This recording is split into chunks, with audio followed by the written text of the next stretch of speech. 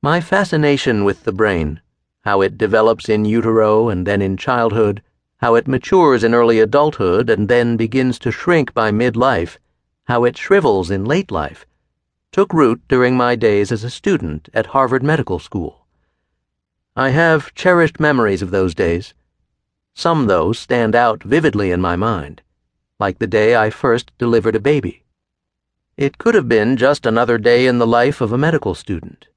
Certainly it started much like any other, with me waking before dawn in my small Coolidge Corner apartment, bundling up against the frigid cold, and then setting out for my 2-mile bicycle commute through the snowy streets of Boston. My destination was the maternity ward at Beth Israel Medical Center, where I was midway through a 3-month obstetrics rotation as part of my basic clinical training. As I had every day for the prior 6 weeks, I would spend the next 12 hours attending to patients in various stages of labor, checking their progress and answering their questions. A third-year medical student, I had already acquired a reasonable base of knowledge about the human body, thanks to long days of lectures, followed by late nights cramming my brain with the details of everything from the biochemical processes of sugar metabolism to cancer-causing cell mutations to the bioethics of medicine. In my second year, I had completed a general surgery rotation, starting first as an observer and then slowly carrying out minor surgical tasks of increasing difficulty, learning by doing under close supervision. In my obstetrics rotation, I'd already observed as many as 200 deliveries and assisted in 20. I had started medical school with a deeper well of medical knowledge than the average student, at least when it came to brain-related matters, having taken the unusual route of completing my Ph.D. in neuroscience at Johns Hopkins University before I started medical school. I was actually in the MD program at Harvard by way of a teaching scholarship offered through Harvard-MIT Division of Health Sciences and Technology, which put me in the unlikely position of teaching neuroanatomy to my medical school classmates while I was a student myself.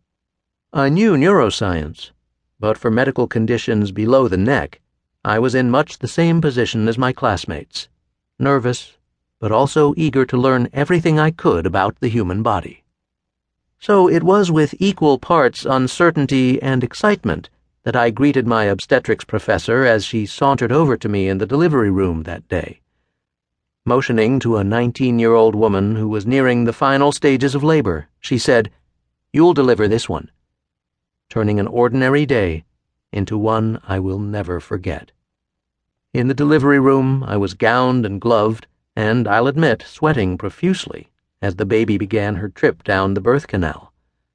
A new life was entering the world, and I didn't want to mess it up.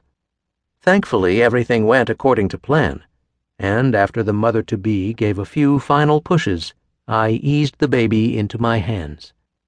Now, this is an incredible moment, even after you've experienced it a few times, but I'll never forget the feeling I had sitting there, amid the happy tears of the new mom and her family, and even a few of my own, holding that baby girl, who would soon be named Sarah.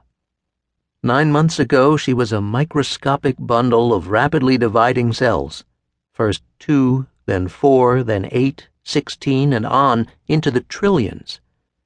How could she have grown into this bawling, squirming, perfectly formed human? Along the way, a million things could have gone wrong. And yet, here she was, with eyes that one day would be able to distinguish several thousand shades of color, a complex auditory system capable of transforming vibration in the air into sound and turning those sounds into intelligible thoughts and concepts, and a heart that would beat some 100,000 times a day, every day.